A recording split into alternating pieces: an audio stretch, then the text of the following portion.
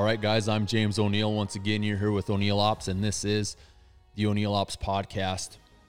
Today, we're going to be going into detail on reloading. Generally, like I said, what we do is go over information that most guys ask us about. You know, if it's something that we have some insight, some experience with, we'll touch base on it and try to give you guys as much info as we possibly can. And we also have John O'Neill, my brother, with us here today as co-host. He reloads a lot with us. And we're going to just be covering everything, the whole broad range of reloading. We've been doing this for years, 10, 15 to 20 years, and been around it really almost our whole lives. I mean, I've got relatives that reload. I've got neighbors that have reloaded when I was a kid. So it's nothing that's new. And I'm not going to claim that we know everything there is to know about reloading, but there are a lot of guys out there that want to get into it. We know it. They ask us. A lot of our YouTube videos are really geared for, hey man, you know what bullet are you using? What cartridge are you using? What's the best caliber for coyotes? So we kind of want to touch base on that, along with, like I said, going into detail on reloading. We're also going to be following up this podcast with a YouTube video that goes into detail on reloading, so you guys can get the visual aspect of it as well. We're going to be doing a reloading video on the 22-250 is the caliber that I'm going to be going over, which the same principles really apply to other calibers as well. It's just an easy caliber for us to do a video on because we've got a lot of guns. It's our primary cartridge for killing coyotes, and we're set up for it right now. This summer, usually we go into, longer ranges. 260, 6.5. Get out there. Yeah, get out there at 400 to 1,200 yards. Sometimes we even, I've shot out to 2,050 on an MOA plate with my 338 Norma. That's really not out of the ordinary nowadays. It's crazy how things are getting, but we're going to be talking about the benefits of reloading specifically for, hunting and long range and just general applications for what you like to do. First off, a little bit of a disclaimer. It's Memorial Day. It's kind of been a crazy new year. We've been real busy getting the cattle out, getting them calved, getting them tagged, vaccinated. We were branding 600 head ourselves today, or 600 head ourselves this year within the past month due to the situation at hand with COVID. So we're really strapped for time. And this year I planted a little bit more acreage of corn than I have in the past, but we're kind of getting caught up. So we're going to try to get more videos out and more content out there for you guys. Like I always say I'm going to do, we're going to keep going with it. We're going to keep pushing forward. But before we get started on reloading, like I said, disclaimer, we got kids running around Memorial Day weekend. If you hear something, hear doors get beat on, it is what it is. Reloading. First things first, from personal experience, all right? Safety. Just like everything, treat every gun as if it's loaded. Safety, that I kind of go by, that I from personal experience, like I said, is know your components, pay attention.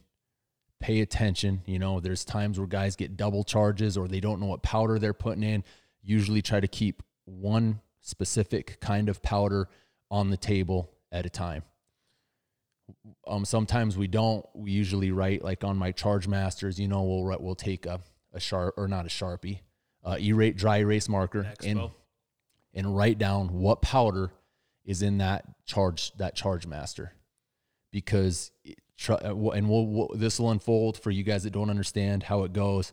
But safety first. So you always want to be coherent. You always want to pay attention to what you're doing, and don't shoot, other people's reloads. This is something from personal experience that I will tell you a truthful story. Okay. I think I was in college, pretty sure. Yeah, we were in college. All right.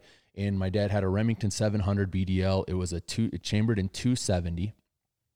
Nice factory rifle. like a Leupold Vari X2, just a nice standard traditional style hunting rifle.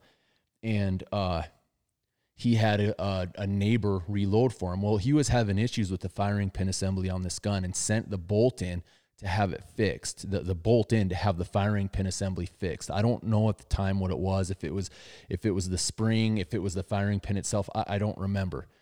But I do remember the reloads that he got for that gun were not sized properly. And granted, guys, I had no idea, I this is before I was even really getting into reloading aggressively. All right. We got reloads from a guy and we're like, cool, we can shoot him. Well, what happened was that gun was shooting those reloads previous to what I knew, previous to what I was actually going to use that gun for. And that gun had no bolt in it, and it was sitting in my dad's safe, no bolt in it because the bolt was sent off to the factory, and it was sitting in my dad's safe with no bolt. Okay, so here's what I did. What I was going to do was clean it. I was going to, I wasn't going to clean the barrel. I was just going to make sure the bolt worked, kind of maybe run some lube. It was fall. We were looking to hunt some coyotes, and I had some buddies with us. So we're downstairs, and it's late at night, 10, 11 o'clock. And I get the bolt. I don't visually inspect the chamber. I don't look down it because I'm assuming, right? I'm assuming that gun is empty because there's no bolt in it, and it's in the safe barrel up. So I go to get the gun, and I'm going to check the firing pin. I put the bolt in, run it, and it kind of closes hard, which I should have known, 100% I should have known better. When that bolt closed hard, I should have went, that's not right. That feels weird. Well, I closed the bolt, put it on fire, and freaking pulled the trigger. Had the gun aimed straight down at the ground, and it went boom, blew a hole right downstairs, right below where we are, and there's still a hole in the concrete, probably 2 to 3 inches around. And that, to me, was an eye-opener. That's where I can pass on legit information to you guys. How would I have how does a guy know that? Visually inspect. Those were reloads that weren't properly resized. And what happened was what I'm assuming is whoever shot that gun before me chambered around, and somehow what happened, the bolt broke, whatever, they opened it, and whether it was the extractor didn't grab the case, I don't know. The bolt got pulled out, and the cartridge was left wedged in the chamber, and it got put away like that. So always pay attention, and that goes right back to reloading, because if those cases were properly sized, how they should have been, that cartridge, that case should have extracted, it should have came out, or it should have fell out of the chamber. It should have never been stuck in there. So that's from personal experience. Safety, guys, all right? I learned it firsthand. Luckily, I was smart enough to make sure and go, hey, you know what?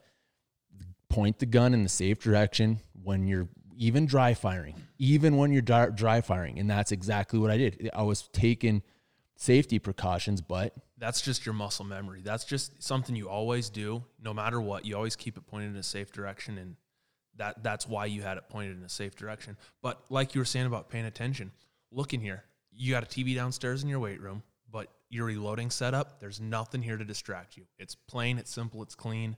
There's not a radio over there. There's not anything to screw you up. You just pay attention to what you're doing, and there's no distractions. And we can go into a little bit more detail on the safety features, because remember when I don't know if you were with us at Chad's, remember when we were up there getting those guns, and we'll go into a little bit of detail on the burn rates of powder, but usually as a general rule of thumb, you have, the quicker burning powders are for the smaller cartridges, your pistol powders, your 223s, and then your slower burning powders are up to where, your magnums, your bigger bore calibers. That's kind of the general rule of thumb, but this guy was reloading for a bigger bore. I can't remember the cartridge that Chad was telling us. I think it was a 338 Lapua. For some reason, that's what I was thinking too. And the guy messed up, put Varget in, okay? And I'll explain this. Varget is a pretty quick burning powder. It's not at the top of the burn rate, but it's up there. It's not for magnums, not something. No, exactly. You got magnums down here, like N570 or Retumbo or H1000, and then you have Varget way up here. And there's 30, I don't even know, look at the chart, 100 different burn powders for burn rate. One's up here, one's down here. Well, this guy used Varget in there, and he sent his gun back to Chad. And you can imagine what some of these gunsmiths are seeing.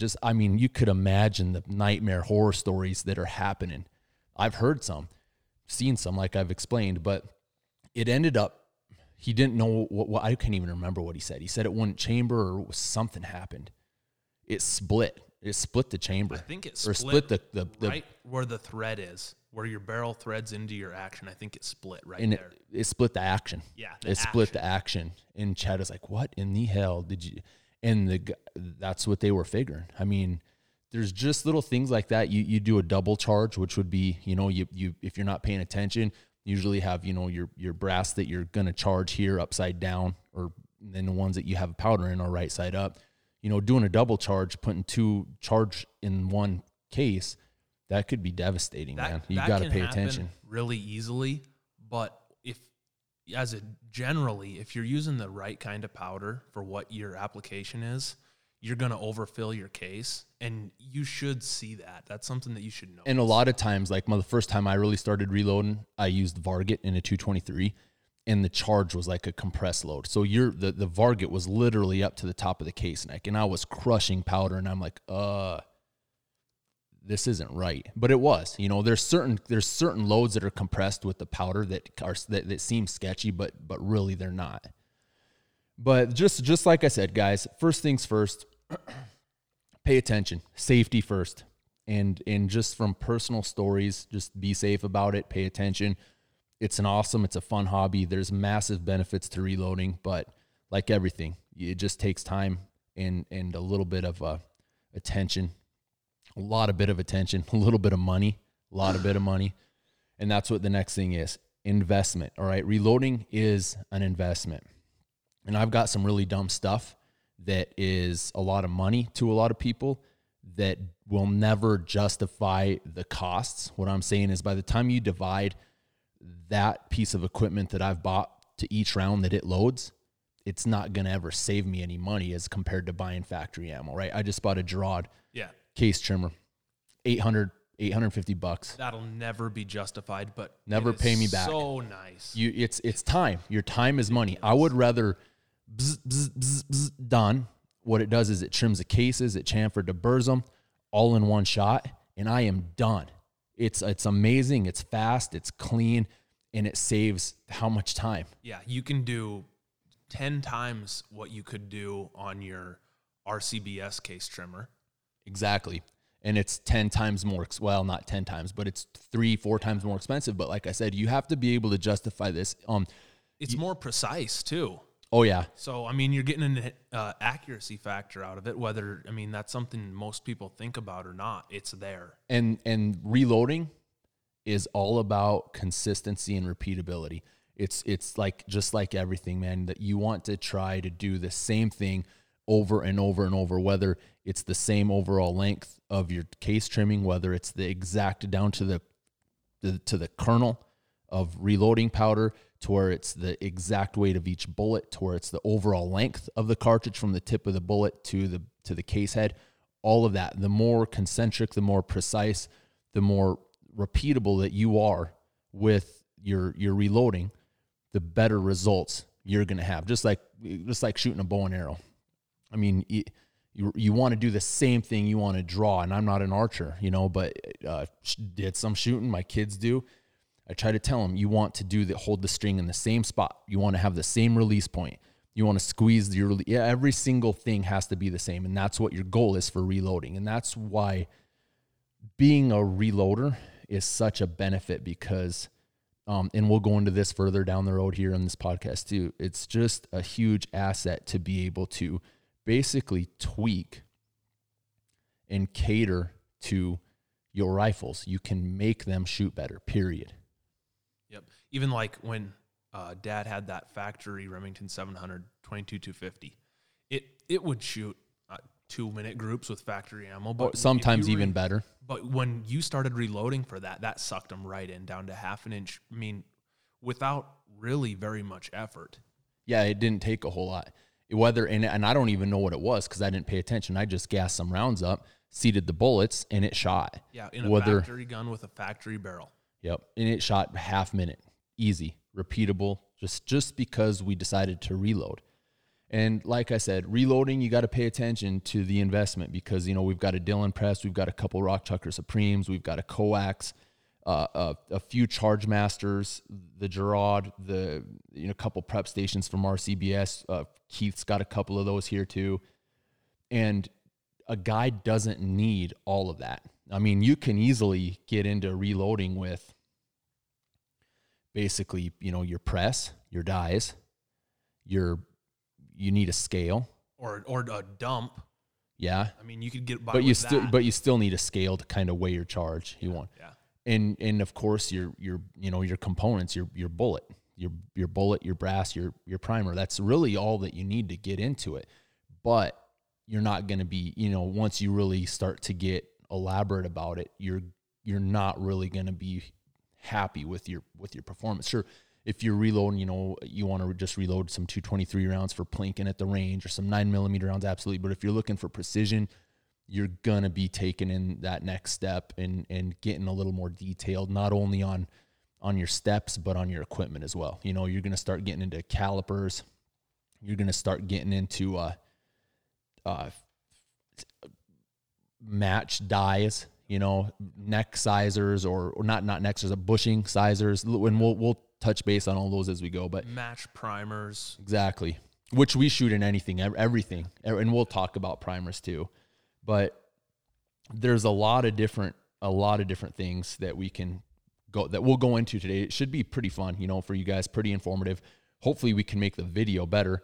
But I've got a bunch of pages here, and forgive me if I'm kind of going off a little bit, but I'm trying to go through all the tips and then just ad lib it. I've got a lot of points written down, and then we'll ad lib it. If I miss something, make sure you know, even if I don't have it written down, make sure you say something, John, about it. Yeah, I'm kind of trying to follow along with you here, but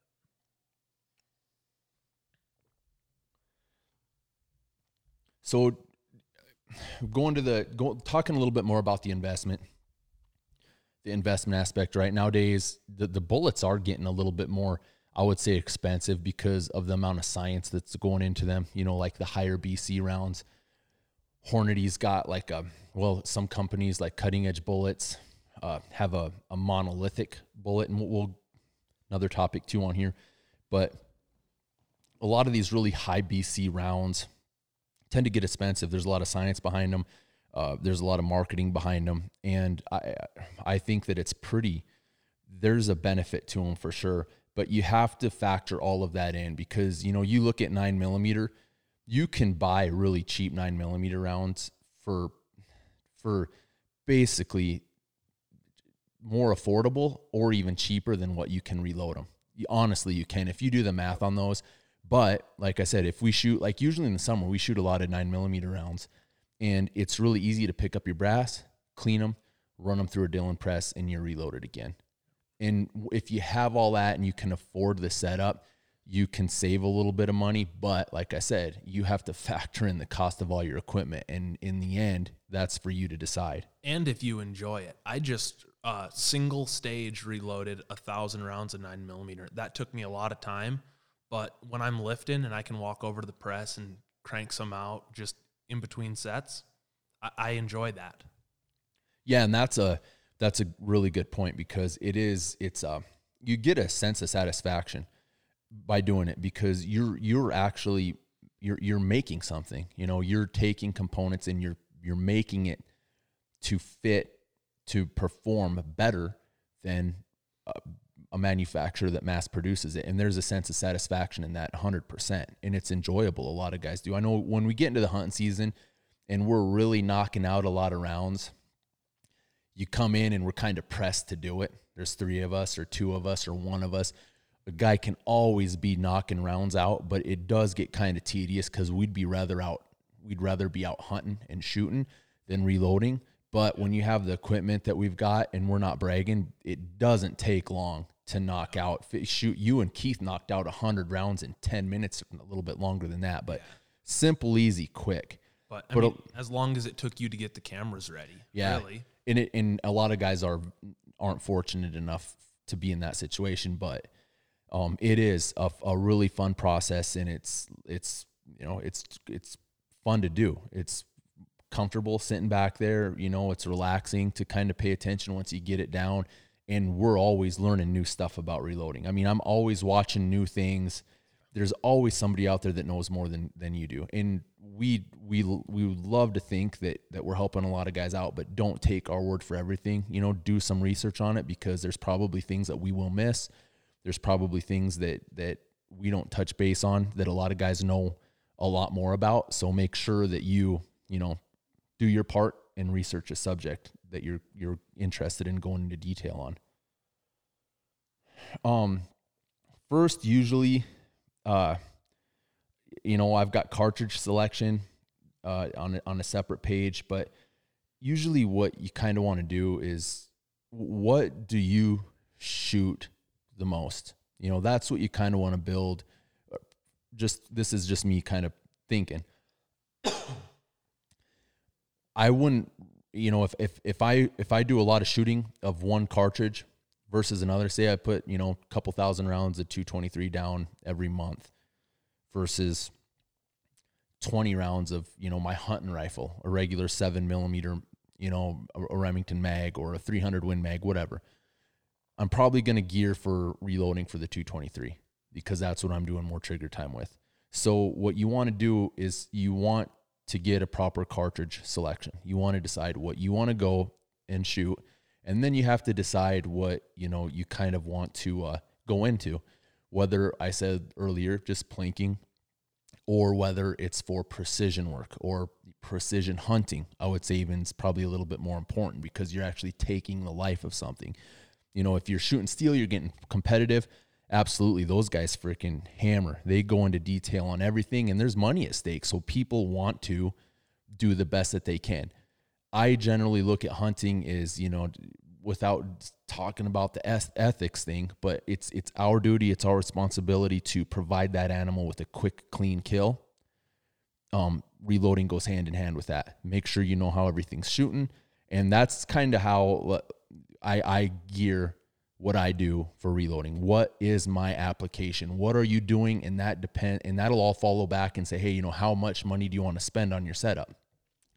If you do a lot of shooting, absolutely, you're going to probably spend a little bit more than somebody that just wants to gas up 50 rounds for all year long for their hunting rifle. Yeah, you won't have a problem dropping $800 on a decked out Dillon versus spending $100 on a Lee press that you can get your stuff done with. Yep. And then once you figure out kind of your cartridge, then you go to bullet selection, and there's some guys that ask this on Instagram, and I'm not going to get to everybody's questions, guys, but I'll get to a few of them once we get to the end here. But usually what I look at is bullet selection next, okay? Because that's the same thing. The bullet selection to us is geared specifically for our application, just like the cartridge, okay? So for us, for example, coyote hunting, our application is to be able to quickly, cleanly, precisely cause mass devastation to that hydrostatic shock. We want to render that animal incapacitated. We want to kill him dead right now. Lock, smiley, tip over, done. A lot of times that doesn't happen with a certain shot. Sometimes you got to take a shot that's a little bit further back, more like an archery style, double long or heart shot.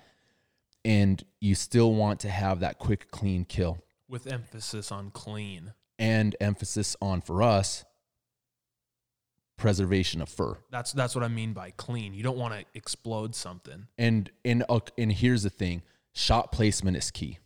100%. I mean, you can, if you have a gun that shoots, here's a really good explanation so I don't really get too far off topic here, but and then remind me to go back into bullet selection for what we're doing. But the way that I look at it, guys, is this. So you have a factory rifle with factory ammo that 90% of the coyote hunters or 90% of the deer hunters or elk hunters shoot. I'd say probably more than that. 90% of guys probably don't reload that go hunting. There's so many people that, we're in an industry here where we're talking with guys that use custom rifles all the time. That's all they own. That all they do is reload. And it seems like it's a lot bigger family of guys here, tribe of guys here that do what we do, but really in the overall scheme of things, it's not. So the way that I look at it, and we get tons of questions on YouTube. Well, Why do you reload? Why do you have to have a 5,000, blah, blah, blah? Well, if you break it down, and the easiest way for me to explain it to guys is there's been times where if I sit down and I'm seated, I'm not making a prone shot, all right? I'm making a seated shot, which is half as steady as a prone shot, usually. And it might be more or might be less than half as steady. But anyway, it's not as steady. You have factory gun, you have factory ammo, and your crosshairs are wobbling a little bit. You're trying to make that shot on your wobble. You take a breath, boom, your heart beats. You try to make a shot between. That gun might be, let's give it the benefit of that. That gun's an MOA gun, factory rifle, factory ammo, MOA gun. Shoots 1-inch groups at 100 yards. For you guys that don't know, 1-inch groups at 100 yards.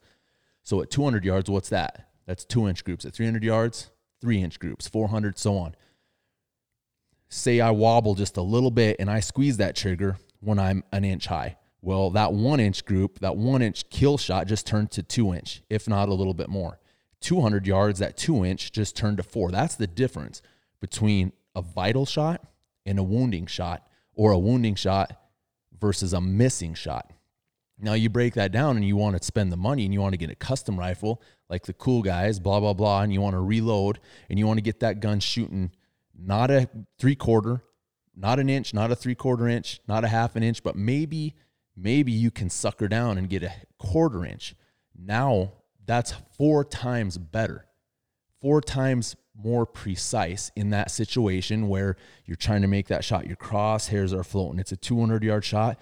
Well, you're off by an MOA. Well, what's an MOA turn into at a 1/4 inch group at 200 yards? Half an inch. What's it? And it just, I mean, it turns a legit miss in certain situations to a vital shot, to maybe even a wounding shot that you can recover the animal and kill it. Of course, it's your, it's your judgment and it's your responsibility to make a precision shot. But the way that I look at it is if for some reason I miss, I don't want to second guess my equipment. And we're to the point with what we use. If we miss, guess what? We go back to the drawing board and we lay prone and each of us shoot 50. Whoever misses shoots 50 rounds and figure out, hey, what the hell happened? Oh, well, I just pulled it. It wasn't the equipment. We overgear. We do use quite a bit of money. We pay attention to detail on reloading so that our systems are much more capable, way more capable than we'll ever be. Yeah, and that's 99.9% of the time that's the case, is someone screwed up. I mean, we have had cases where your can was loose. It wiggled loose in your pack or something like that happened, but almost every single time the person screwed up, not the equipment. And that's just how I look at it, guys. That's an easy way for me to explain. If you can even don't even say that our guns shoot a 1/4 inch, say they're a half an inch, that's still twice as good as an MOA rifle. That's taking a lot of guesswork out. Yeah, I see guys on TV, before they go hunting, what do? They put a water bottle out there that's about as big as this, and they set it up there at 75 yards, and they shoot it, and they're like, "Oh, we're good." Fine, man. If you can trust that, if you think that is responsible on your end, I'm not gonna bitch about it. That's just not us. Okay, we break things down, and we go into specific details so that we can help you guys out and give you guys information. And to me, that is just, like I said, I'm not going to badmouth them. That's just not us.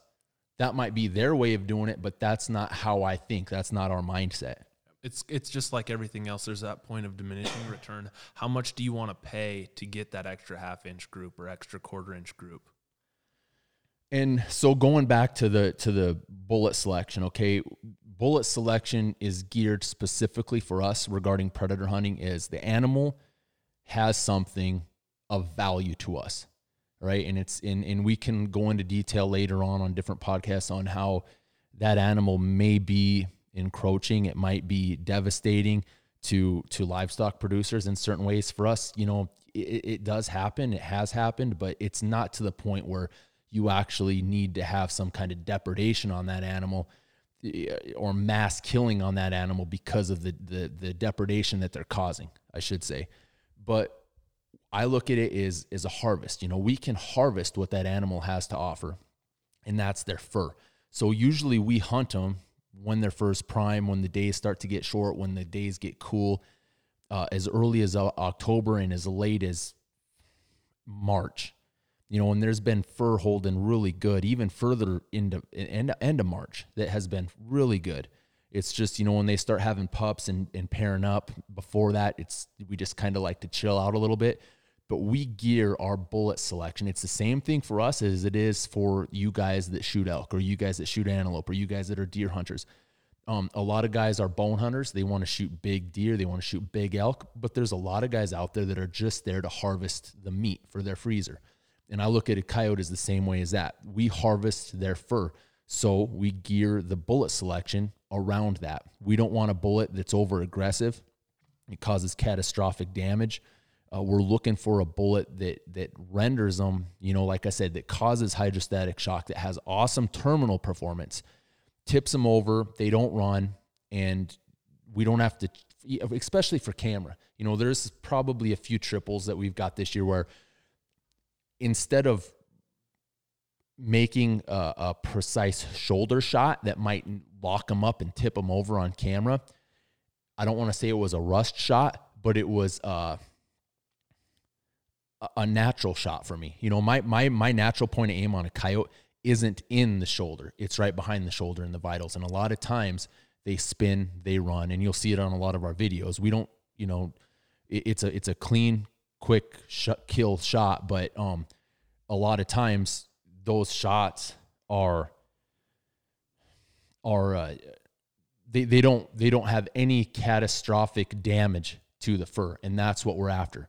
So with the bullet selection that we gear our predator hunting rifles for, that's kind of what we look at. I mean, we've used a lot of everything from longer range bullets like the 69 grain Sierra Match Kings. Those are, I mean, you could take those out to 1,000 if you want to, down to like the 60 grain Raptors that are a machined monolithic round, which that means it's literally a machined monolithic solid bullet that's machined with a CNC, Swiss CNC machine, all the way down to, like, you know, your lighter Hornady VMAXs. And we've seen results on a lot of different bullets, but there's nothing really bad about one bullet versus another. I personally think that, once again, shot placement is key. Okay, I mean, if you have the most devastating, the most aggressive, the most catastrophic bullet that just, I mean, hits something and just blows up, if you shoot them in the right spot, it probably won't. The chances of it still doing it are there. They're a higher probability, I should say. But there's a lot of times where we'll actually take headshots with those kind of bullets. In a lot of situations, it seems like it doesn't matter what kind of bullet you're shooting. If there's a coyote sitting on his ass looking at you and you throat punch him and it goes out the back of his neck, you're going to ruin something. And a lot of times, if you know that, you drop down, you know, to their brisket, or you go up to their forehead. Exactly. And that's just something that you kind of learn, you know, like, hey, you know, that's an awful white coyote. We don't want to wreck it. So we'll take a headshot if the opportunity presents itself. But bullet selection is really key for us. And we're always out there trying new stuff. We've had awesome luck with a lot of different bullet manufacturers. And there's a couple questions on it, I think. So I'll make sure and kind of touch base on that when we get to the end. But excuse me, a couple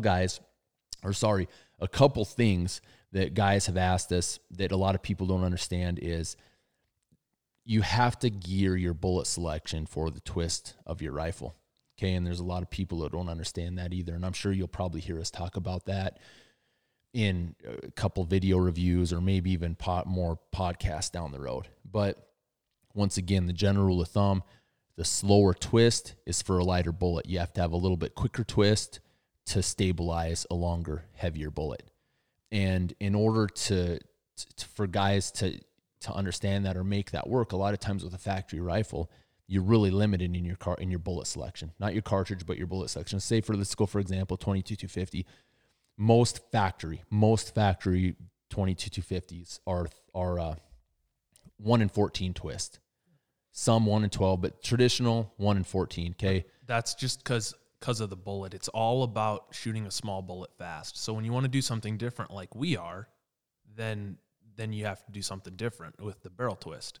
Which is why we design the rifles, and then we design the rifles with our application in mind, and then we follow up with a bullet design. We follow up, and I don't mean we design the bullet, we design the cartridge, we fabricate the load to cater to that weapon system. Where guys that buy, they go, oh, what can I shoot with this gun? You got to know the details of that rifle first. Guys that get a 1 in 14 over the counter at Shields or Cabela's more than likely aren't going to be able to shoot the projectiles that we're shooting. Even if, for example, like the monolithic rounds, the 60 grain Raptors, well, those, they might be light enough for some guys that run a 14, but they're long because they have to compensate that weight somewhere. They have to add that weight in somewhere, so they increase the overall length of that bullet. So a 60 grain monolithic copper solid is actually longer than like a 69 grain Sierra Match King. Yep. So you have to pay attention to certain things like that. There's a lot of guys that get bullets and like, well, it won't shoot my gun. Well, what's your twist rate? That's why what we do on our 2250s, most of them are 8 twist, because what we found is an 8 twist will shoot the lighter bullets just as efficiently, or just as, I shouldn't say that, just as precisely as it does the heavies, as long as you pay attention to your velocity. There's a lot of guys that are like, oh man, you're shooting it too fast, that you're increasing the revolution per minute too much because your fast twist, you're going to blow your bullets up. Sure, man, on certain things you probably will. I've never seen it with our guns, with what we've built.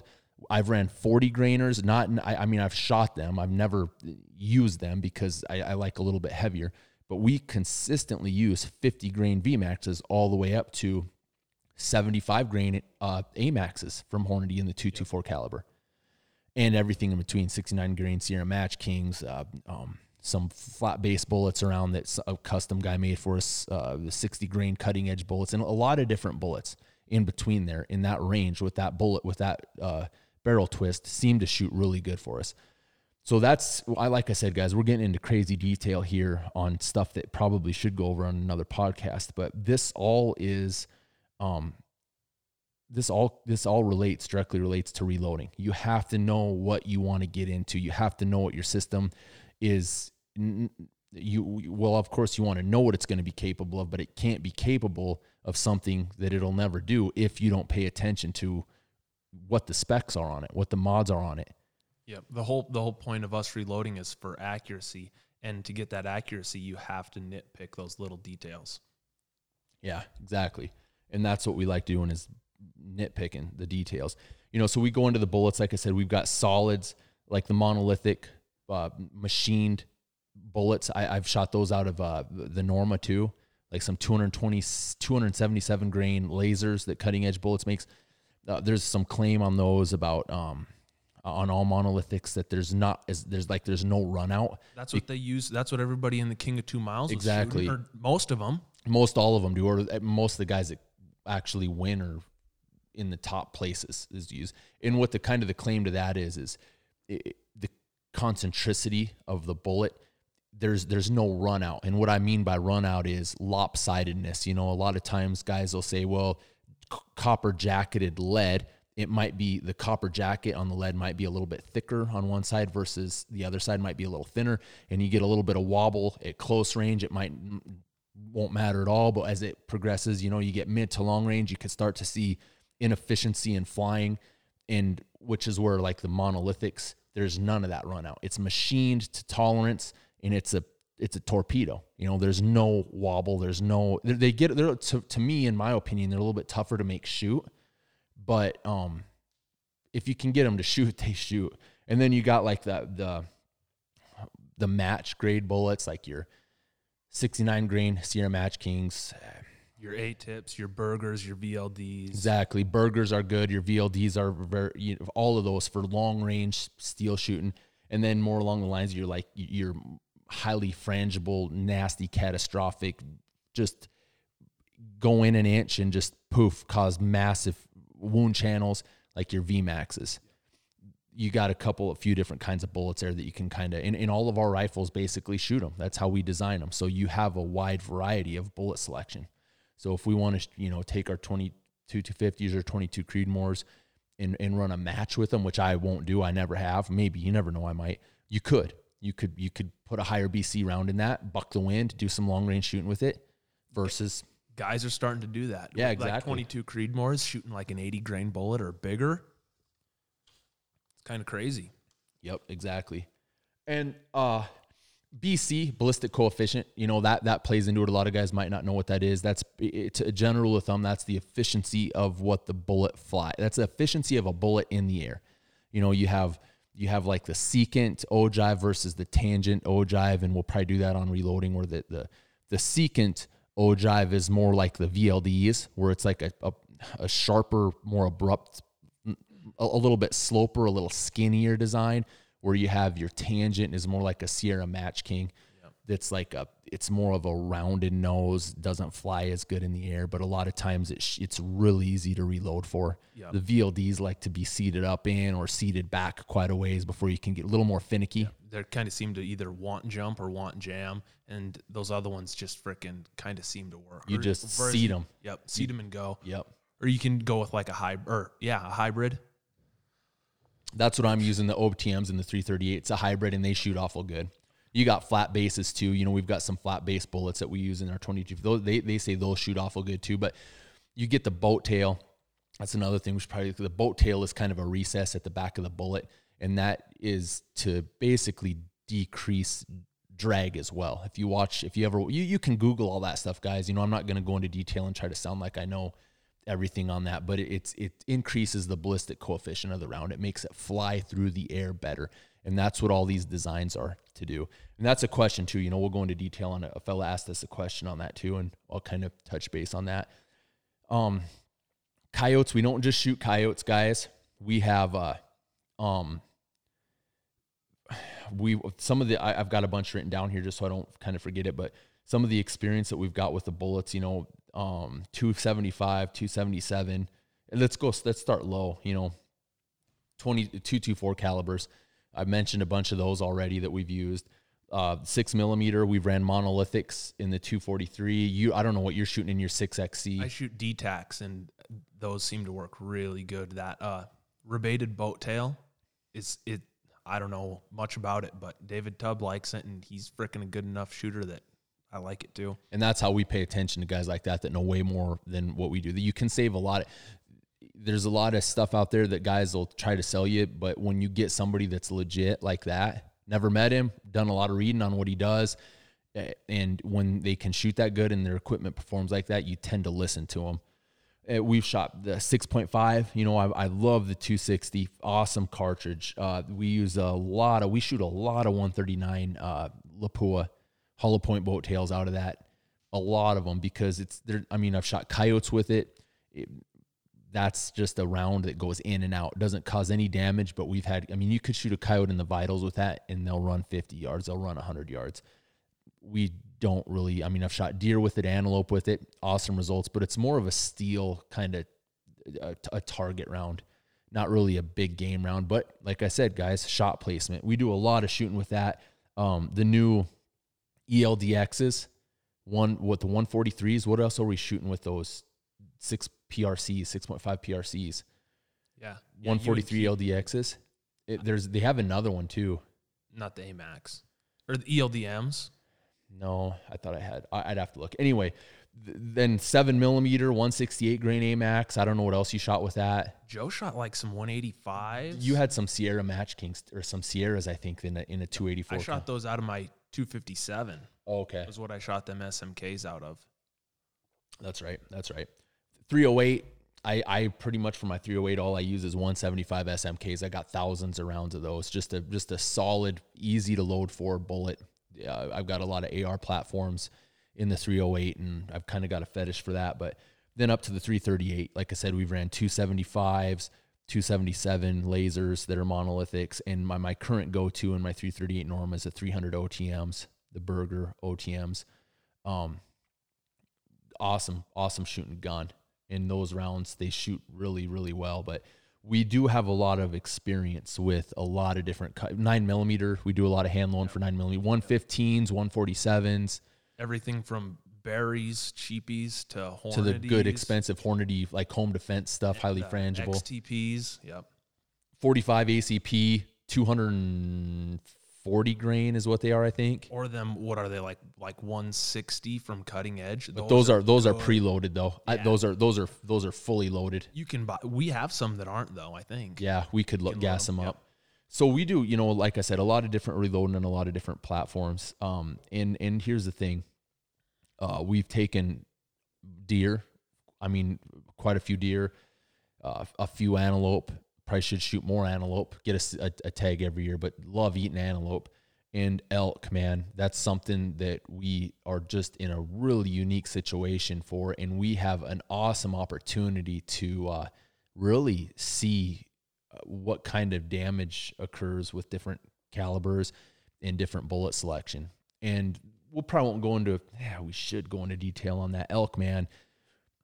There's a big argument out there, and this also is relevant to reloading too, sectional density. They're saying, these lighter, smaller diameter bullets are just as effective on a big game animal as your bigger blunt, because, you think of a needle just piercing. A needle, you can just stick it through with ease, where you got a big old 30 cal, it's like hitting it with a fist and it just hits and stops. Well, it's a touchy subject, but when guys come out here, and last year, we killed 30 elk. And when I mean we directly handled 30 elk hunters. The first thing the year before that, it was mid to upper 20s. The year before that, it was mid to upper 20s. The year before that. So we're getting it. My goal is in the next couple of years is to get 500 elk down. And we get a lot of experience with that, not only with cutlery, cutting these elk up and processing them for guys, but, hey, what caliber are you shooting? Exactly. Hey, what bullet are you shooting? That's the first question that I ask guys. Is what's your bullet selection? Because there's guys, man, that bring a 6mm, and I'm like, if you're gonna shoot a 6, if you're gonna shoot a 240, I want to see you shoot a group. You're gonna shoot a group at 100 yards, and I'm gonna watch you do it, and they better be freaking all within my pinky, because you're gonna shoot the bastard in the eye. And a lot of guys are gonna give us hate for that. But here's the deal: we're in a situation where this isn't a wide open spot where these elk are. They're coming out of the edge of 200 bushel corn. And I don't want to find them with the combine header. I don't want to find that dead elk out there in the middle of 200 bushel corn with the 12-row header that dicks my machine up, our machine. That isn't going to happen, because guess who pays for it? Us. Because you didn't use a gun that you know how to use, and you didn't use caliber selection that you should have. And even before that happens, then that we're out there freaking running through a cornfield all night with flashlights and dogs, and we've done it, and we've done it, and everything else, trying to find someone's screw up because they couldn't shoot a capable caliber with a capable rifle. And we've done it 100%. We have done it. We have literally had to take a thermal drone up and find dead elk, because it is what it is. But when you cater to as many hunters as we do, you can eliminate a lot of variables by using a cartridge that's designed to not only penetrate, but if it hits a rib, it'll break that rib and go through it, not bounce off of it. And there's so much hate online, guys, that, I want to use a lighter, smaller, less recoil. Dude, man up, man up, and get a cartridge, get a caliber, a bullet selection that's going to have enough energy, enough foot-pounds that will, when it hits a rib, because you can't see the freaking gaps between the ribs, that will go through, break bone, and do what it needs to do. And that's where, like I said, we're seeing that stuff. Everyone's like, how many elk do you guys shoot a year? Freaking more than you, probably guarantee it. We have taken just as many guys out to kill elk on an annual basis than probably just as many guys have in the United States. When you kill 30 of them, 20 of them, upper 20s in the past 4 years, all within a 10-mile radius, then, you get to see some pretty cool stuff. And it's not, like I said, we're not bragging. It's a touchy subject, and it gets us fired up, because we can tell you, hey, dude, bring a caliber that's going to work. I don't care if it hurts your shoulder. I don't care if you have a flinch. What I'm going to do this year, what I was going to do last year is I'm making, if guys don't want to use proper bullets, proper cartridge and bullet selection, they're going to run or walk a mile nonstop, come back, prone out, and shoot a 5-shot group. And if they don't shoot within an MOA at 100, within a minute of walking back and proning out, then guess what? You're not hunting here. There is an argument to be made for saving some meat, but there's still you're getting 350 pounds of meat on one of these elk here. Yeah. And if they're worried about shooting one in the shoulder, shoot them in the head. And we've had guys anyway. So that's something, that we kind of make sure and pay attention to. It's just something that goes along with reloading or even buying factory ammo. We make guys shoot. And that's something, if you're going to be doing this a lot, man, I really appreciate seeing guys that reload and have, when they pull out a Gunworks or they pull out a LRI or they pull out a custom TS Customs or any kind of custom rifle. Even having a nice scope. Exactly. Somebody that pulls out a good factory $700-800 rifle with a $2,000 to $3,000 optic, I'm like, all right. I honestly take a deep sigh of relief and I'm like, oh man, wow, this guy knows. Because it's not you. When you lose that animal and it turns around and runs back into that corn, it's us that has to worry about it. And it's not just, it's just a force multiplier for our situation. Instead of worrying about just making a precise, clean kill with that animal, you have to worry about, all right, dude, it's going into a forest of corn. Now the rancher has to, now, you dig up a $20,000 header, or it's happened. 100% it's happened. I could show you pictures. Yep. So that's just something that we pay attention to when somebody comes in and they reload. And like I said, I ask guys to shoot, and a lot of guys are real hesitant to even shoot. Like, well, it shoots good. When was the last time you shot it? Last year during hunt season, it was shooting good. Yeah. I'm like, all right, dude. Yeah. 100%. I could tell you guys stories, man. Stories upon stories. And it's cool though, because it's amusing and you get to meet new guys and you have stories to tell, and we won't name any names, but there's been every year, man. It's just crazy. There's always one guy. There's always one that's worse than the rest. Exponentially. Yes. Significantly worse. So that's where we go. We got that with we're going to probably do a podcast on knives too. John's a knife guru, and we freaking smoke elk with knives, man. We get them bitches gutted, loaded, hung up, and completely processed. If it's within probably a mile of the house, I bet it takes us an hour. We're going to time it this year and hopefully not cut ourselves. Yeah. But, like I said, the number of elk, that's a lot of experience. The coyotes, we go out and we kill a lot of coyotes every year, at least 100. And that really allows us in filming, if we drop the film equipment, blah, blah, blah, you've heard me say it before, we could significantly increase those numbers. But that's not something that we really enjoy doing. It is, don't get me wrong. But I really enjoy filming, showing you guys the cinematography. And by taking that quantity of animals, especially elk and coyotes, I mean, by the time coyote season rolls around and we're done skinning elk and process, a coyote's like stepping on a rabbit and ripping the hide off. It's amazing. And I'm just like, we're done with that. But it allows us to give you guys proper insight based on a high amount of numbers that are taken. And it's pretty cool. So I hope you guys kind of, if you have questions, ask us. We're in a unique situation, and we really enjoy giving you guys insight on it. So once you look at the kind of the cartridge selection geared for what you want, the bullet selection geared for what you want, you kind of want to, I break everything down even dude, we're at 54 minutes. We're not even, we're on the second page out of what, like 10? Yeah. That's just how elaborate we get into reloading. So then you got to even look at like your barrel life, performance. Because if you shoot a lot, you got to pay attention to, your velocity, how much powder you're burning down your barrel, how much throat you're going to be burning up eventually after. I mean, my coyote gun, or I should say, like the 260, that's an awesome deer gun. That's an awesome antelope gun. It's a little iffy on elk, sorry. But that gun, I will break that out as often as I can and just shoot it.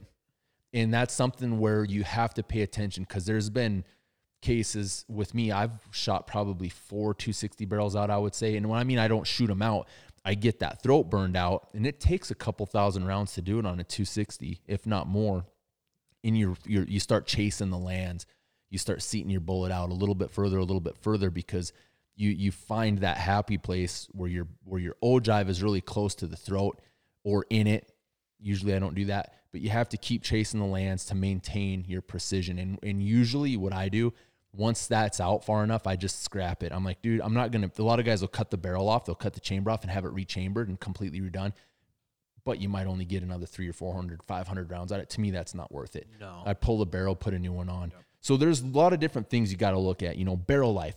What's your loads going to be like? If you're going to shoot hot, fast loads, you got to make sure, all right, you know, with this going in, making sure I pay attention to it. I'm going to be rebarreling this thing once or twice every year. Certain things like that. We should probably talk about brass. Brass is something that's, you want to, when you get into reloading, you want to have a one lot of brass. You want to have one kind, whether it's Winchester, Remington. We use a lot of higher end brass, which is like, I use a lot of Lapua and Norma brass for the PR, or Norma brass for the 260, Lapua brass for the 250s, and 260, Lapua brass for my 338. What do you use? I got some Nosler brass. That's good Peterson brass. Nosler, I think, is Norma brass pretty much. Just rebranded. I don't know if it is. It might be this. I might be wrong. I don't want to say it's the same, but I want to say the same company might. Might be wrong. Who makes Gunworks brass? I know you shoot that out of the PRCs. I should know. Stuff's nice. I've got it written down. I've got it on my phone. It's like, I'll look. If you do some talking, I'll look and find out. I know that I looked through some of that brass and it was pretty good. Yeah. But anyway, so what you do, the reason that a lot of guys are like, well, man, I'm not going to pay over $1 a piece of brass. Well, it's an investment. If you pay over $1 a piece, I mean, I've shot Remington brass and I've had it go out in my 260 after 3-4 firings. Your primer pocket, you start prime it and the primer falls out. Split necks. Yep. Then I scrapped all that, bought normal brass. I think I'm on like my 12th firing. Exactly. They're still good. I figure 10 to 15 for good high quality brass. It's annealed from the factory, and if you anneal it, which I don't anneal it, I don't have an annealer, probably should do it. But you Tub get doesn't. What's that? Tub doesn't. So I mean, it just, that's personal preference if you want to take the time and do it and get more firings. Because what happens is you work that brass when you resize it, and we'll go into detail on that. But you know, I figure 10 to 15 firings for high quality brass, and I've got less than that. Trust me, I've loaded them hot and freaking blown the webbing a little bit more, and primer pockets loosen up quite a bit. But usually, general rule of thumb, I mean, if you pay that extra $1, you're getting that money back, if not more. But caliber depends on how many firings too. If you're shooting something like a 22 Creedmoor where you're jacking that pressure up versus like a 308, shit, you might be able to get 20 firings out of a 308. Oh yeah. Oh yeah. Exactly. So there's that to look at for the brass. You want to make sure and pay, and we'll talk about what happens to brass a little bit once we get further down. Primers. There was some guys asking me about primers. Like John said earlier on, match primers. That's really what we use. Federal Gold Medal Match 210s. I got into those 15 years ago when they're just a really, really consistent primer, and they're tough to find, which I think we've got. I about 15 years ago, I bought 10,000 when Lock, Stock, and Barrel was open. Keith and I just bought a whole bunch from Shields last year. I think we've probably got close to 7,000 or 8,000 Federal Gold Medal matches. And then for my Norma, I'll use like Gold Medal Match 215s, Magnums. The Magnum primers. And here's the thing, I see a lot of difference in primers. I've used 215s in my Norma and 210s in my Norma, and have the 210s go. Yep. I switched over when in just a couple months ago in the last year when 210s got hard to find, I switched over to the CCI BR2s. The BR2s. Those are good. The only thing that I've noticed is I had to seat them in a little deeper. Otherwise, 1 out of 100, I'd get a light primer strike. That's something to write down and pay attention to, because if that's consistent, if that happens consistently, then that's something that a guy needs to know. That's good info. It was consistent because all the research and all the looking that I've done was my primers weren't seated in all the way.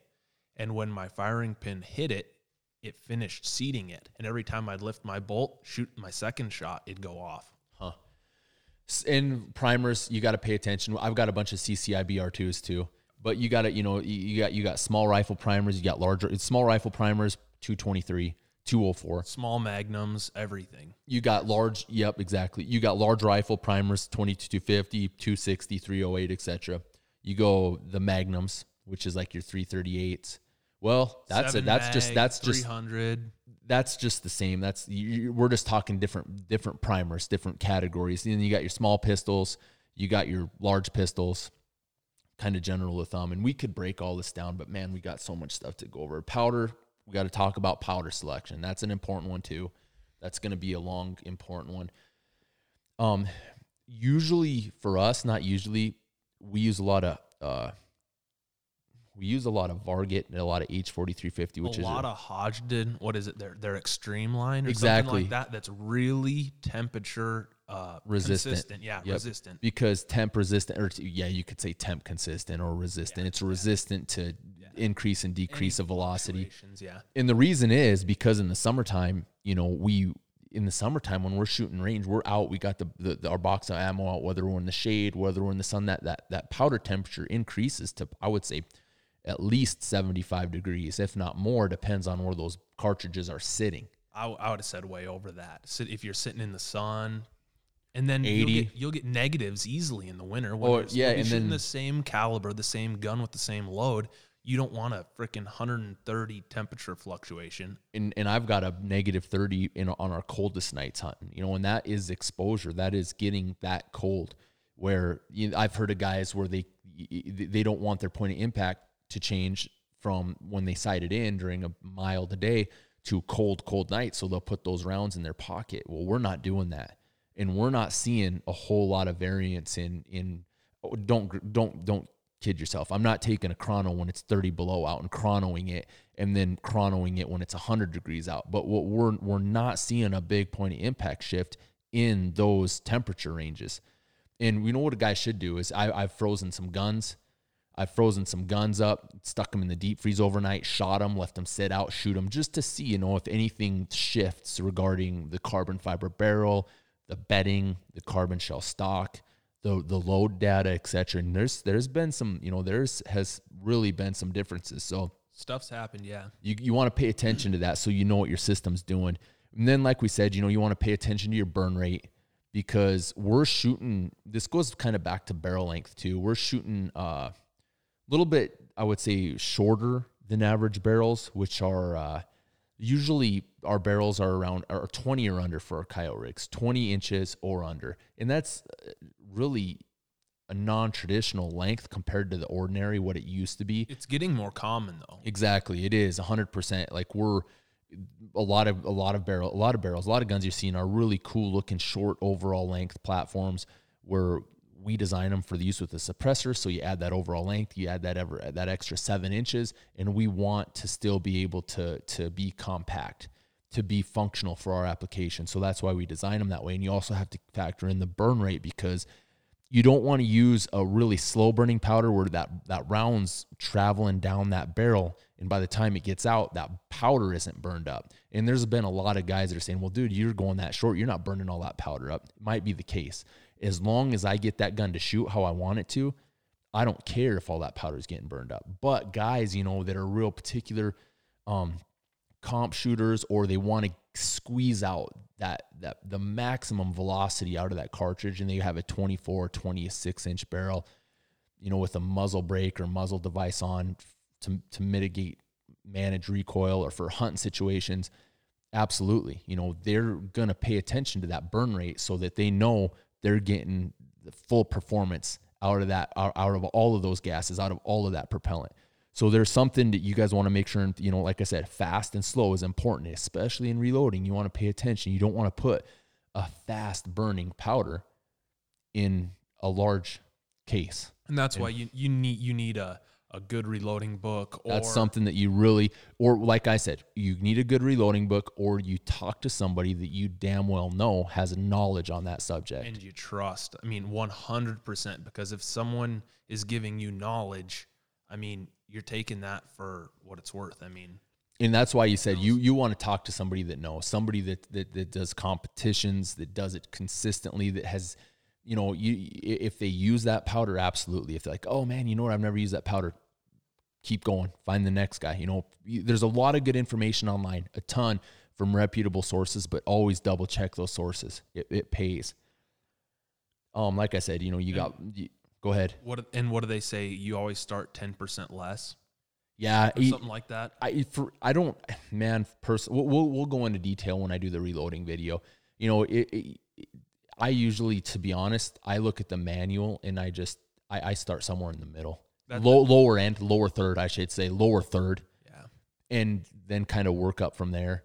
But you should, you know, you just got to pay attention because the case capacity is different on different brass. You got different tolerances in your chamber.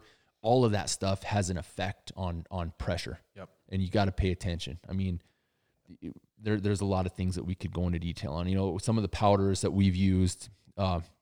Even if your barrel's broke in yet or not. I mean, in your first 150 rounds, there's more pressure. I believe there's more pressure, and you're getting a slower velocity. I know your velocity picks up after that 150, 200 mark. And see, that's something that I should just document. You know, there's a lot of guys out there that just shoot and shoot and shoot, and that's all their job is. They don't really go hunt. They just do tests for powder manufacturers or bullet, and that's where you pay attention to that stuff. I mean, we've used Tight Group, CFE pistol. What else? Pistol powder. H1? No, not H1000. There's an H110. H110's a pistol. Did you say Tight Group? Tight Group. I've used 800X a lot. It's a big flaky powder that smells funny, but I like it. And I mean, like H1 Varget. Gosh, what else did I use? CFE 223. I've got a bunch of that. I've got to test that out. That's not supposed to be temperature stable, I don't think. And there's a lot of guys that are just hating that, said it's junk. But I really want to test it out and try it with precision group, see how it works on a 308, you know, a 223. Varget's a great one, man. Varget's just such a good, solid performer. So is H4350. Varget and 4350. I think everybody needs that because you can do most of what you need to with that. You can reload from a 223 to a 308. And I mean, as long as you're not doing something crazy like a large Magnum, you can probably get what you need to out of one of those two. And we've got probably 10 to 80, 100 pounds of those, stacked up. I've got so much powder that's just awesome.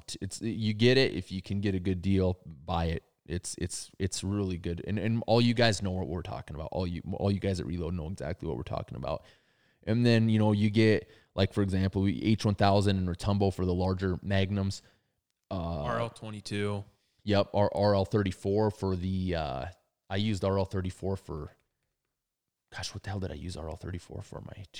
I can't remember. You tried it in your 338, didn't you? I think I tried 22 in it. RL20, yeah. 22 in it. I used RL34 for something. I can't remember. I shoot RL22 out of my 7, and it's always been really good. I don't think it's very temperature. It was too fast for the Norma for me. So like for the Norma, what my go-to is Vitivori N570. That stuff, it completely couldn't find it, and I had some on back order with Grafs, and I ended up, they said, hey man, about a year later, we got 12 pounds of this. And I'm like, all of it. I want it. I want all of it. Do you have any more? And I think I actually got like 15 pounds of it. That stuff's supposed to be really clean burning, right? Or is it really dirty? It's dirty-ish. Dirty. I knew it was one way or the other. When you patch out, it's just blacker than a freaking, it's blacker than a fireplace freaking smokestack. But it don't matter. I mean, it shoots good. And that's out of your large Magnum that gets a lot less shooting. So yeah. It still only needs cleaned a couple times a year. And if I could, I'd shoot the hell out of that thing. But man, the cost, that's you got those big old bullets and you dumping in 90 grains of powder a pop. Yeah. And it's one of those things where it's an awesome one to shoot, but really you don't take it out unless you're going over 800 yards. I mean, you shoot at 100 and it's just stupid. For over $1 a round or about $1 a round. And that's a reloaded round without the factored in cost of all your other equipment. I mean, geez, that's pricey. Yeah, that thing, we call that one the elk slayer. That gun is just a freaking sword, man. That thing it's killed so many elk. It's just a hammer. Awesome gun. Chad built that a while ago. It's just built on Dad's. Actually, it's pretty cool because Dad had a old 300 Remington mag, long action. Yep, and we just pulled that action off because the barrel was a little joke of a pencil barrel, and put a big old long Bartlein 1 in 9/3 twist, and it hammers. A good Manners stock. No. It's a Terry Cross Sentinel. McMillan makes it. That freaking polymer Remington 700 stock was No, a joke. we tricked that thing out, and it's a hammer. It's not the most comfortable gun to shoot, but it's freaking such a good shooting gun. Did you put a PTG bolt in that too? Yep. PTG bolt, Chad Tig welded it on. It's legit. It's freaking 100% good. I mean, we talked about the basics that a guy needs, you know, a press, a shell holder, dies, a scale. Like John said, you either talk to somebody that you know, or you get yourself a good manual. That's probably nowadays you get an app, or not even an app. You just go to their website, like Hodgdon's got a powder calculator or a reloading data center. I think I use that a lot. It's really handy. Exactly. And then, you know, you kind of got, we'll talk about, you know, you need some, with your dies reloading, you've got a few different options on that. And that's where you got to kind of pay attention to what you're doing. You got your full length sizers, your neck sizers, your bushing dies, your small base sizers. And I've learned a lot by trial and error. For example, small base sizers like ARs, I was getting brand new ammo, gassing them up, having awesome groups, shooting dots out of semi-automatic AR, like the UMAR, the 2250 UMAR, DPMS, Mini SAS, shooting great groups.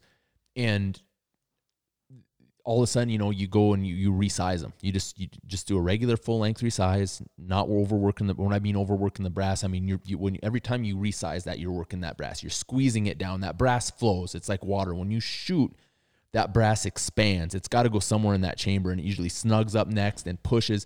And over time, it elongates. It gets longer. So you have to pay attention in your manual. You got to trim it. You got to deburr it. You got to smooth it off. Well, what happens too is the webbing is more towards the case head. You got the neck where you put the bullet in. You got the head back where the webbing is. And what was happening is it was swelling that webbing up a little bit. And I was full length sizing them, but it wasn't squeezing that webbing down. It was full length sizing them down and bumping the shoulder a little bit. But when I'd start having massive issues with my ARs, when I'd shoot, it would stovepipe, it'd jam up. And in the middle of the winter when we were running those, that does not work when you're hunting coyotes at night and you have a stovepipe or a jam, or your case sticks and your bolt comes back and your case stuck, you're ripping the case rim off. It just doesn't work. And so I did a little bit of research, got a small base sizer. What that does is it squeezes that webbing down even more. Flawless. Little things like that. You're overworking your brass. I don't want to say you're working your brass more. You're probably going to get less firings out of it. You're going to have to do more trimmings to it, but it makes it functional. You don't have any issues with it. And when you're shooting a semi-automatic platform, that's one of those things you have to do. You just can't get for away reliability. with it. Yep. For reliability, exactly. And there's a lot of things we could go into ARs. You know, we'll do a podcast on ARs versus bolt guns and what we do to our ARs regarding adjustable gas blocks, PRI gas buster, charge handles, all that stuff to make them run a little smoother. But then you got your full length sizer. That's just a traditional full length sizer die. You can center, you can bump your shoulder back a little bit. That's usually general rule of thumb what a lot of guys use. You got your neck sizer, and usually what a neck sizer is for like a bolt action gun where you shoot, you've got a good chamber, and you want to try to, what a lot of guys initially was like, it was for precision. Yeah, exactly. It fire forms, and what that is, it makes that, I'll make sure and post a link to that 6.5 Sherman short mag video. It takes the shape of your chamber. It blows it out when you shoot, and it forms to your chamber. Therefore, it's supposed to make it a little bit more accurate or precise where that brass is basically conformed to that chamber. When you do that, there's not any of this, I'm reloading this 223 and I'm going to shoot it in all of my 223s. It's for that gun. Chamber specific. But what you're finding, I mean, a lot of times that you get it, like I was showing some guys like, why is your bolt lifting so hard? I'm like, because that's what I do. I just neck size it. I can throw the bolt, but when I raise it, it's a little bit stiffer. And that's why, because I'm not squeezing the whole cartridge. I'm not full length or sizing it, but it's not good to have that situation even for like, I don't do competitions. You do more competition than I do, but in a hunting situation, it's still not good because you're left trying to raise it stiff, and you want to be able to run that bolt freely. You want to be able to run it and hammer another one in without any kind of resistance. And that can be telling you something about your brass too. If you're full length resizing your brass and you know you're making it to the right dimensions and you shoot and it's still lifting hard, that might not be an issue with your reloading. It might not be an issue with any of your other stuff. You might just have too many firings on that brass. And exactly. And another thing too, you got to look at your overall length of your brass too. A lot of times it chambers hard, you bump your shoulder, and you know you're measuring kind of your head space. You're measuring from the case head to the shoulder, and you're bumping it 1,000, you're bumping it 2,000ths, but it still chambers hard. And your neck's growing. Exactly. You're hitting your lands, and it's kinking that neck into your bullet, and it's squeezing into your bullet, and it's holding on to that. Increase in and that's bad news. So you got to make it. You got to pay attention to trimming. And like, just for example, I had that Redding die, that 260 die. You have one too, right? Yours is a Redding. Yeah, you have mine here now. You were using it. Well, so what I do is I'd thread it down to where the bottom of my shell holder would come into contact, and I'd thread it down the die a little bit further. So I'd cam over. The handle would stop a little bit, and I'd have to force it down to make it seat. And what it would do is it'd bump the shoulder. I'd measure it. And with a comparator, with a Hornady comparator that goes over the shoulder, and then it measures the case head up to the shoulder junction. And it showed I was bumping it, but there was still some resistance in my bolt close with an empty case, with an empty cartridge case. Yeah, and I mean, you might say something that bolt closing could be your firing pin cock. Well, for people that don't know, but you pulled your firing pin out and you knew that's not what it was. It was still forcing. So I'm like, well, it ain't going to make any difference if I use yours. It's pretty much the same die. There's a difference in the die. Yours is I'd have to look at the number. Mine's a full length, and I think yours might be something else. Mine's a full length. But yours has a different number on it than mine. I know for a fact mine's a full length too. I just bought it a couple months ago. But for whatever reason, I did the exact same thing as what I did with my die, and gave it about a quarter of a turn to cam over, hammered it down, bolt just fell down. Yep. Bolt with the empty cartridge just dropped right down. Yep. Of course, guys, you don't want to overdo that shoulder bump. I mean, you don't want to go, some guys go 2,000ths. If you can go even 1,000th or under, there's a lot of guys saying, oh, well, you get in a 100 situation, you start getting junk on your brass. That's not a good situation. But I mean, even like if you were to measure a factory brass and then measure one of yours that's fire formed, you could have up to 10,000ths shoulder difference. You're not going to really hurt anything by doing that, except maybe your accuracy and reduce your brass life. That's a good point. That's true. I mean, and that's what it is. You get factory brass where your shoulder is down a little bit, and we'll probably maybe draw a sketch when you do the reloading because review. They have to make that factory ammo fit the lowest common denominator. Set like Sammy specs. We should probably go into detail on that. We'll go into that on the video though. I don't know that. It's just the specs on. Chamberings on everything, so it's within a certain measurement. Pressure, length, exactly. Every like 60,000. Yep, exactly. And that's something that guys should. You don't have to know that, but when you hear guys talk about Sammy specs, that's the standard. That's the status quo. That is the standard of the unit of measurement of the pressure for cartridges that they need to be. You can't exceed it for a certain powder charge. You do. You can't. That's why they measure it, so you don't have to blow shit up. Yeah. So what else is there? We got the neck sizer, bushing dies. That's something. You got bushing dies that what that is I've got a couple of those. Which, man, if you want to play with your neck tension, that can make a difference for accuracy. If you got something that's not shooting or it's not shooting how you want to, maybe play with some bushing dies. Get your neck tension set a little bit different and more consistent or whatever, and that might fix a problem. It does. I've used it before. I've had different primers. All of a sudden, boom, shoots good. I've messed with I've squeezed the neck like 2,000ths more on neck tension. Got a bushing for I had to use them for that 6.5 Sherman short mag review. I've got a bushing die for my 260 and for the 250. Yep. But if the gun shoots, it's something where I think you're better off doing a good full length size, so you get a free bolt, and you're in those dirty conditions where unfortunately a lot of our rifles have matched chambers, so you have to kind of pay attention to how you reload. Those matched chambers are a little bit tighter than traditional, and they're giving us better performance regarding precision, but you have to pay attention to their performance regarding operation, because if you get stuff in there, there's times where I've cleaned my barrels, had solvent, take a patch, clean the chamber out, and had a little, you could tell a little bit of solvent, not a lot, a little bit. You got to pay attention to that because you shoot stiff bolt lift. You look, you got ejector swipe, all of that stuff, all because you've got a little bit of fluid and your brass will flow, but that fluid, it doesn't, there's no displacement there.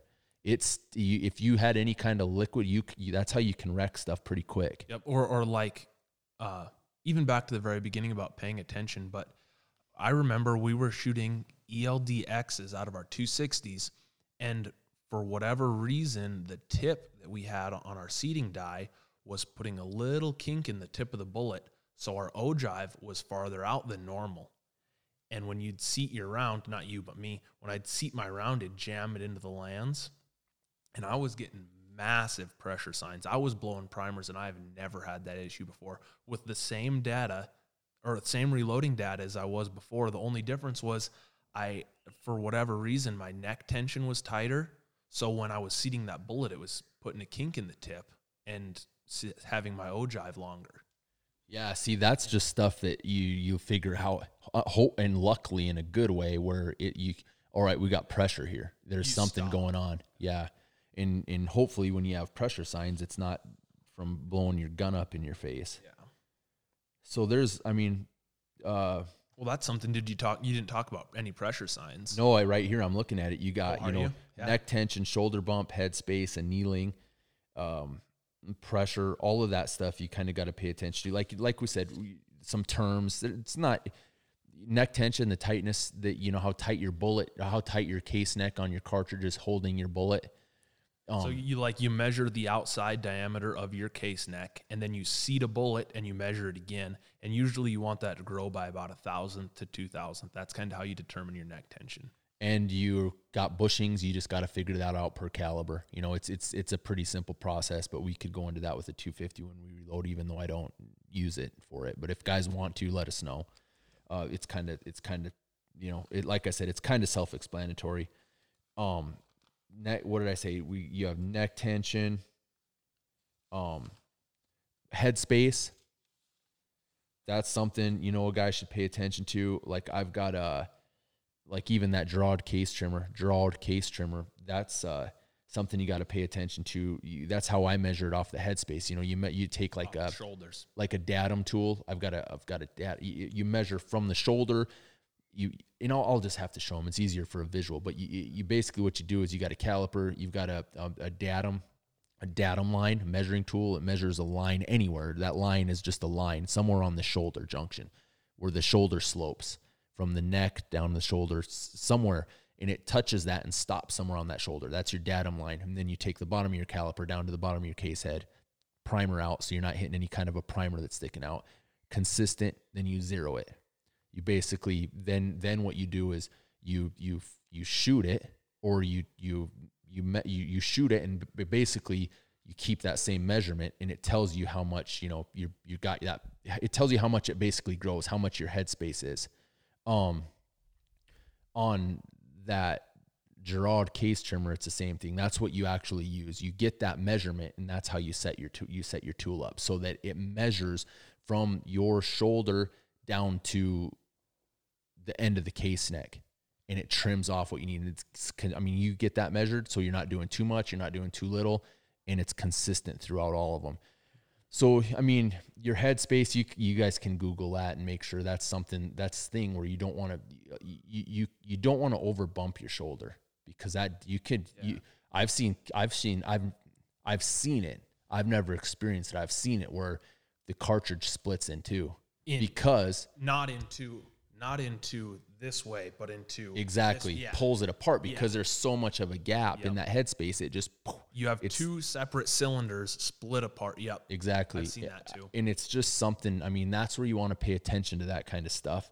And like I said, if you guys want to, we can go into more detail about that. We're just trying to get you guys filled up full of info on reloading, kind of the stuff that you need, what to pay attention to. Like I said, the shoulder bump, a lot of times when you fire form, and that fire form term is it takes that brass and molds it to your chamber. And I've got a legit video on that 6.5 Sherman Short Mag where I'm taking a whole different cartridge and putting cream of wheat in it, with green dot. With a small charge, a small powder charge, and covering the end and shooting, and it just goes thump, and it blows that case up to fit the chamber.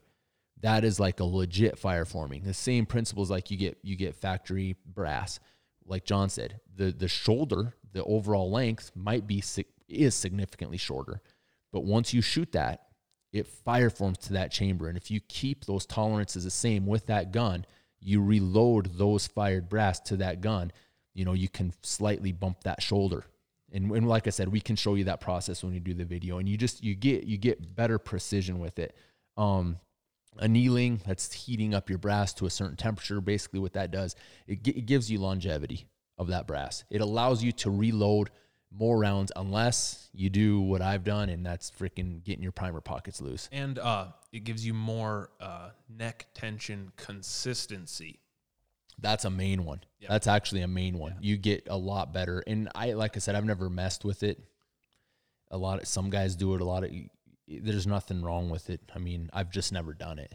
I buy a lot of Lapua brass that is already pre-fire formed. I mean, you can see the change in color on the brass where all of it is. And that annealing is good for like 3 firings, I think, and then you're supposed to do it again. So, I mean, that annealing is doing you, it is benefiting you for the first 3 firings, but then after that, it's kind of irrelevant. And there a lot of guys, I can't remember who told me, somebody said all the Gunworks brass is annealed. The normal brass is annealed. I don't know if Remington, I don't know. I don't know if that, but some guys are saying that that a lot of that stuff's annealed. So just, pay attention, which 3 firings is really nothing. It's really nothing. If you're going to consistently anneal, then yeah, it's going to give you something, but 3 firings is really, it's not a whole lot when you reload and you shoot a lot. Yeah. And that is for those guys, in my opinion, that's for those guys that are really chasing those 1/4 inch, 1/10 inch groups.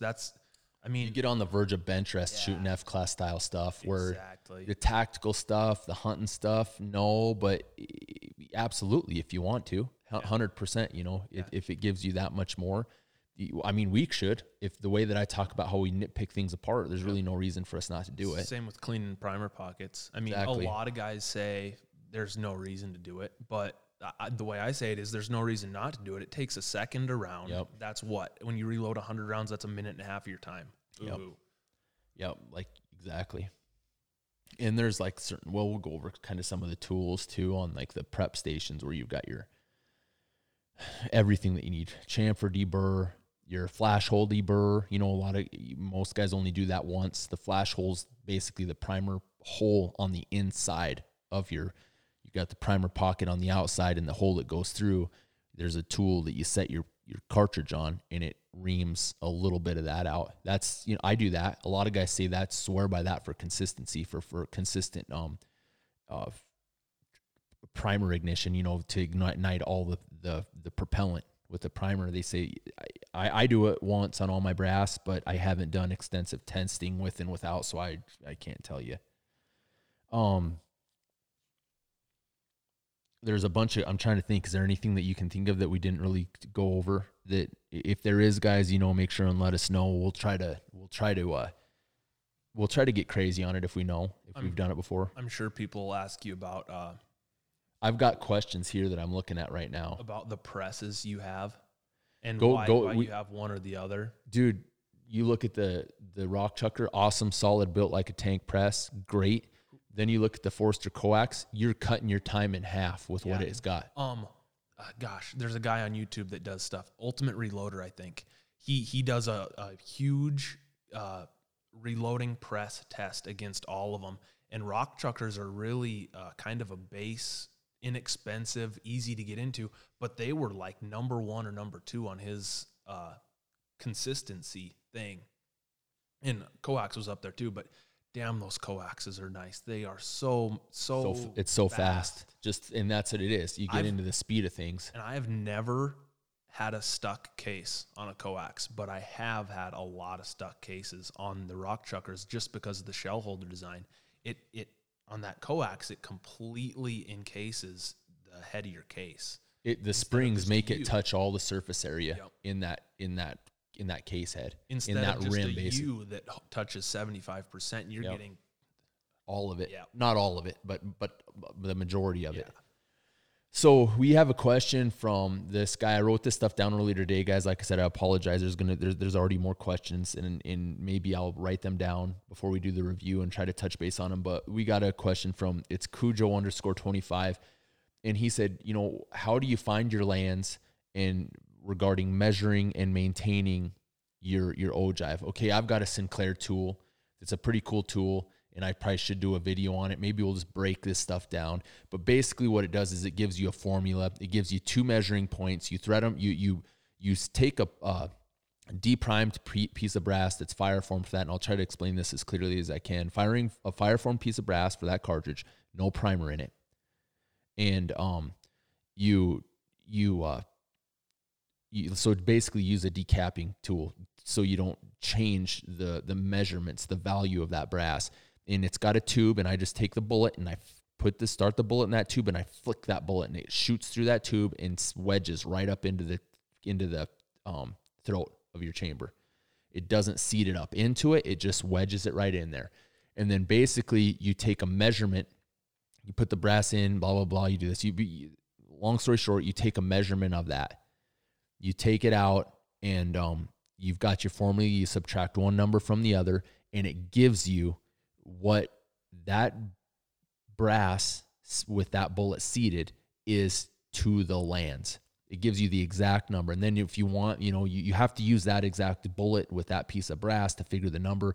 And then usually I do that a couple times with a couple different pieces. And like I said, guys, I'm not telling you guys exactly how it is, how you do it, but it's a tool that measures it. And Hornady makes one that you push out. It's probably a little bit easier. You can push it out and then dial it down, lock it into place, and it measures that difference pretty quick. But the one I've got, it's a Sinclair tool, and I do that for 2 or 3 different bullets and different pieces of brass just to make sure the consistencies average them out. And then usually what I do is I seat them in a few thousandths of an inch, because you're in, you get into dirty situations and you get shit and junk crap, I should say, in there. You want to be able to have a little bit of that free bore. And that's the scientific way to go about it. When I do it, I'll just load around close to what I think is. I'll pull my firing pin out so I don't have any resistance when I close my bolt, and I'll chamber that round. I'll close my bolt, and if there's any resistance, I seat it in 1,000th. And I do it again, close my bolt. If there's any resistance, I seat it in 1,000th till your bolt falls, and that's really close to where your lands will be. James's way is a lot more scientific. Well, either way isn't right. Either way isn't wrong. You can do whatever way you want. Yeah. I've done them both ways, and we'll show you both ways when we do the reloading review. But that's how we find that, and then maintaining your ogive. I mean, if you have proper neck tension, I'm not sure what exactly that question would be. Some guys crimp. I don't crimp anything. We have enough neck tension, and there's not enough recoil in our rifles to really mess around with crimping. Unless he's talking about distance to lands, then you're constantly chasing it. Yeah, that's just something you got to pay attention to. I mean, if you're shooting, you get 500 rounds, 800 rounds out of a hot rifle, and you generally have higher velocity. You want to pay attention to that, because you shoot a group at 100, and all of a sudden, oh man, this gun was a 1/2 inch gun. Now it's 1.5 inches. You start going back and breaking that stuff down. Take a look at that. If your throat's shot out, chase it. That's where shooting a secant ogive will benefit you a little bit, because it's not quite as picky. You could get a few thousand, or maybe, I don't know how many rounds, but you can get more rounds without having to chase your lands. Exactly. And follow them up. And for a hunting rifle, that's something maybe you want to look at. It take some of the variables out of the equation that you don't have to deal with, just little things like that. But I did that with my 260 when I started shooting the throat out. Absolutely, man. You just measure it. You take that tool and you measure it, or do what John did, the easy way. If you don't have that tool, you don't want to spend $40 on it. With the Gunworks rifles, or what rifle do you have that? You have a Bighorn Arms Action. Origin. It's easy. You just boom, pop, quarter of a turn, pop it out, Seconds. Toolless, and you're done. And you can measure that, and we'll show you what we're talking about. Question from some guys, why do you reload? We explained that earlier on. The main reason is for precision. We build custom rifles. We have custom rifles built, and I explained my analogy with the whole situation where you're sitting, you're shooting, you got a little bit of a wobble.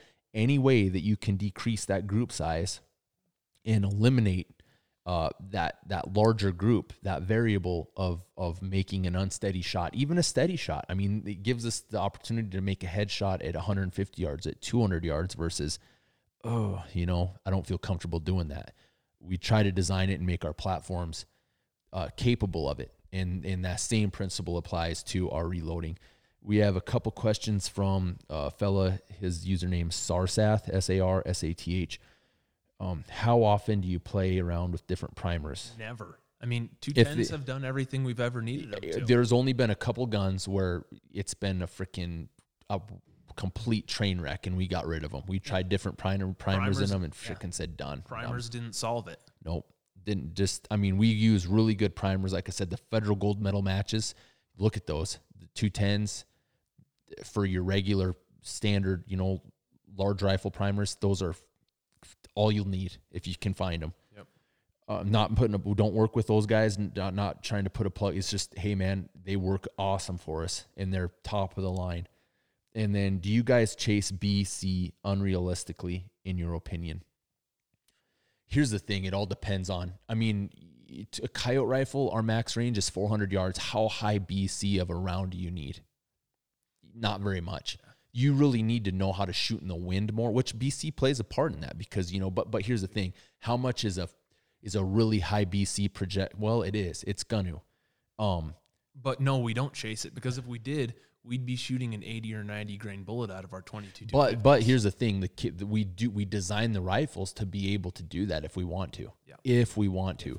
But usually for our predator hunting rigs, it's a lightweight 50 to maybe upper 60s, like the 69 SMKs. Yep. And we've got a kill zone from 0 to 400. Trained shooting a lot 100% of the time. We know our ballistics from there to there. When it starts stretching out past that, we don't take the shot, or we pull out the big gun. We always say, well, you should bring your 6. Yep. Or we should bring a 260 later on in the season when they start holding up, so we can, attempt those shots. But generally, we're filming. We try to get close shots, and that's what we do. We try filming. Filming helps a lot. Sorry for the telephone call, but what we do, that's it. We really don't. In the longer range guns, yeah, we do. In the longer range guns, we do. Yeah. We chase BC because Still not unrealistically, though. Not in my opinion anyways, because we have a reason for that. You want the best BC you can have. Well, when you're shooting 1,250, 1,275 yards out there, you do. You design. It goes back to caliber selection, bullet selection for that. You want to have as less of a wind drift as you can. You want to have as much performance downrange as you can. And there's a lot of advances in ballistic coefficient, but like John said, we really don't chase it, but it is application specific. If you're shooting 1,000+ yards, you're probably going to buy a high BC round. You're not really necessarily, you're investing the money for that design, but we don't. It just depends on your application. It just really does. That's all what it boils down to. We get whatever works for that specific application. We had a question from a Mark, and we're pretty much wrapping it up here, guys. Mark Days, do you use a ladder test to determine optimal load charge? And what a lot of you guys don't.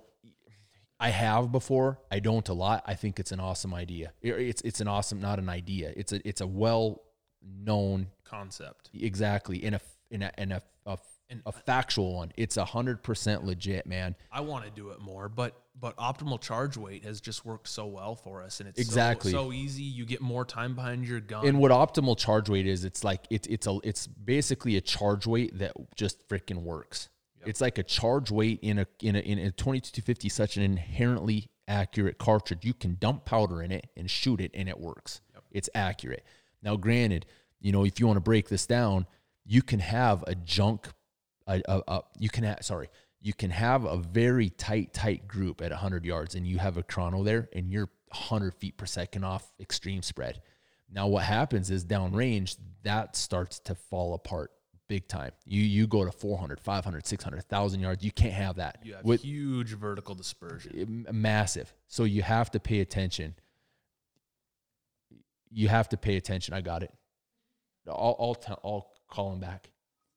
Sorry guys, we got a guy that's hounding us. We got to get cruising here, but you basically, you can have a really good group as well. That's what we're having with our 250s. We're not even chronoing them. We're shooting them at 100 yards, boom, half-inch, quarter-inch group. We shoot them at 400 yards, boom, MOA, 400, 4-inch group to usually most of the time, if it's a steady, no wind, half MOA, 2-inch group at 400. We're done. That's it. Optimal charge weight, no messing around, blah, blah, blah. That's it. Now, for a long-range rifle, like a 6XC or like a 260 Remington or a 338, absolutely. You want to find that node. You want to find, and kind of what it is, I've got some information, you have like what they call it. It's like a scatter node is what they call it. Your barrel's like a whip, it moves, and you can relate this to like your tuning forks or guitar strings.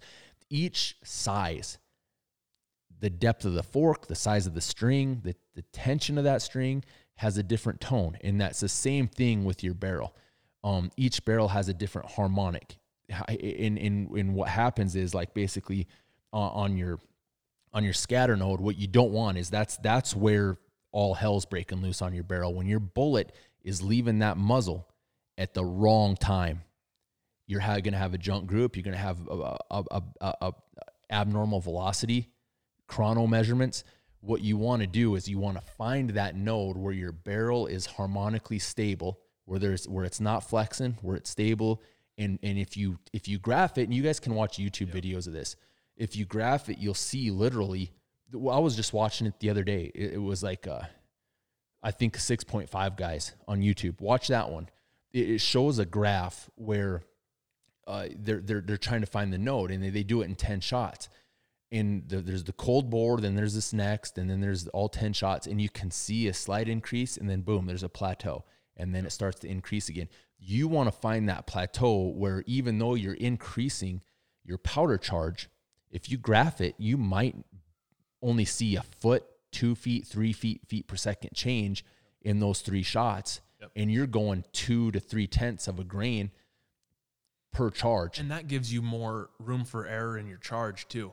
So like if you're not using $1,000 Prometheus charge thrower machine, you exactly. Can, if you're right in the middle of that 3/10, it gives you a little bit of forgiveness, 1/10 of a grain one way or the other, that you're still going to hit really close to that marked velocity. And that's what that does is, you might have a junk group at 100, but you can break that down and start messing with seating depth or neck tension. Well, neck tension might dick your velocity up a little bit on that, but you can mess with seating depth and little different things like that, where you can tighten your group at 100, but for long range, you have to have that extreme spread, that standard deviation down to, a lot of guys say 50 feet per second, and 25 per second is optimal, but these guys are getting them down to single digits. Yeah.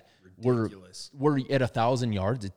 You're not getting flyers. You're not getting any kind of vertical dispersion. I'm seeing pictures on my Instagram feed every day. Someone that's got a 2 or a 3 for their SD, and I go, holy you have to be doing absolutely everything you can. Weighing your brass, knowing your case capacity, cleaning everything every time, and probably stainless. That's something we didn't talk about. Cleaning your brass.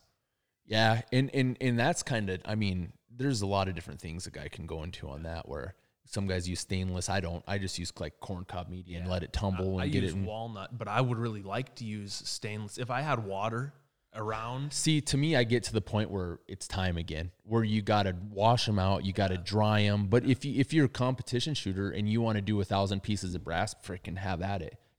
Like in going back to like what we're talking about, the ladder test versus like the optimal charge weight. And I'm doing something that I said, we shouldn't do. But here's the thing.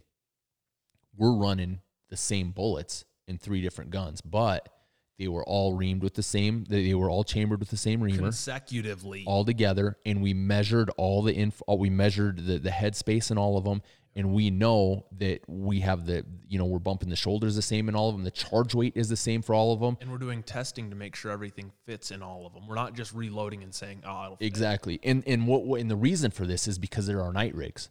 There are night rigs, and when we're going out in the dark, we don't want to have to dick around messing with somebody. Hey, James. Hey, John. Hey, Keith. I need a exactly. I got one here. I got my mag's full. I got an extra mag. Swap it.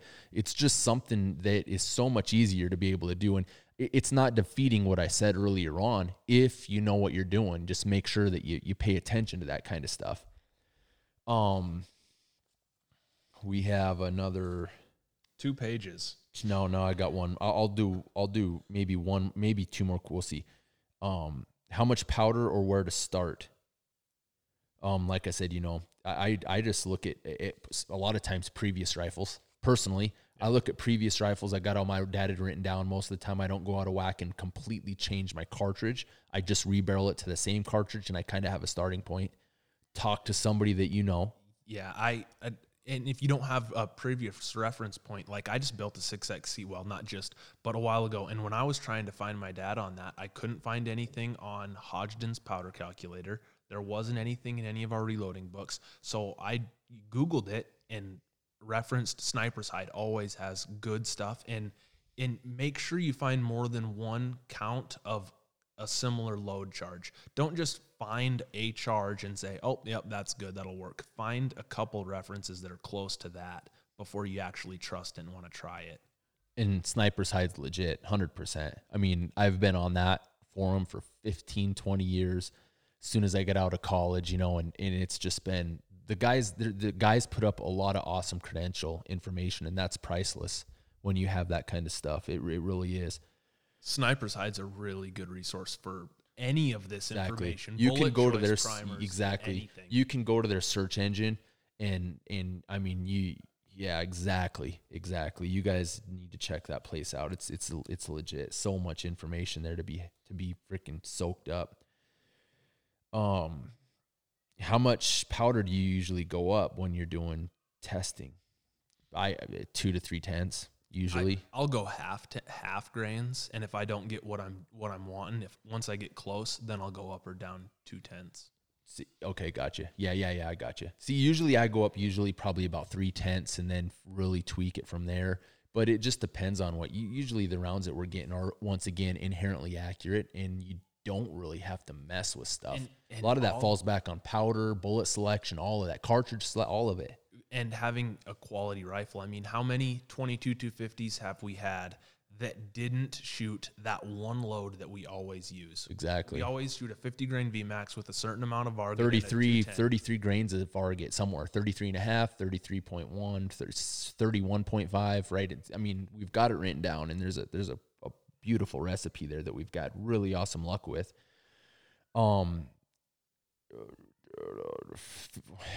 Froth _on71 ON71 message. Hey man, what's your favorite projectiles? Application specific. We've had some awesome projectiles for predator hunting. Shot placement's key for the preservance of fur. A lot of guys are like, oh man, why do you use 2250s? Because like I said, it goes to our application. We're harvesting the fur. That's what we do. That's what our goal is, without trying to have to sew up a baseball size, the golf ball size, the softball sized hole. That's our goal. But for 2250s, wouldn't you say a 50 grain VMAX for coyote hunting? For that, they shoot. They shoot. You load them up and they shoot. I mean, we've used 60 grain cutting edge bullet Raptors. We worked with those guys. We still do a little bit. Those things were awesome for performance. Just thumped the hell out of a coyote. Minimal to zero fur damage. Reloading them is a different story. That's where I got my neck tension. I started messing around with neck tension, got them to shoot. There's some finesse there with that monolithic round. You have to. There's no give really in that round when it enters the riflings. With a jacketed, softer copper bullet, it's a little bit different. It's more forgiving. I personally think that's kind of what I think.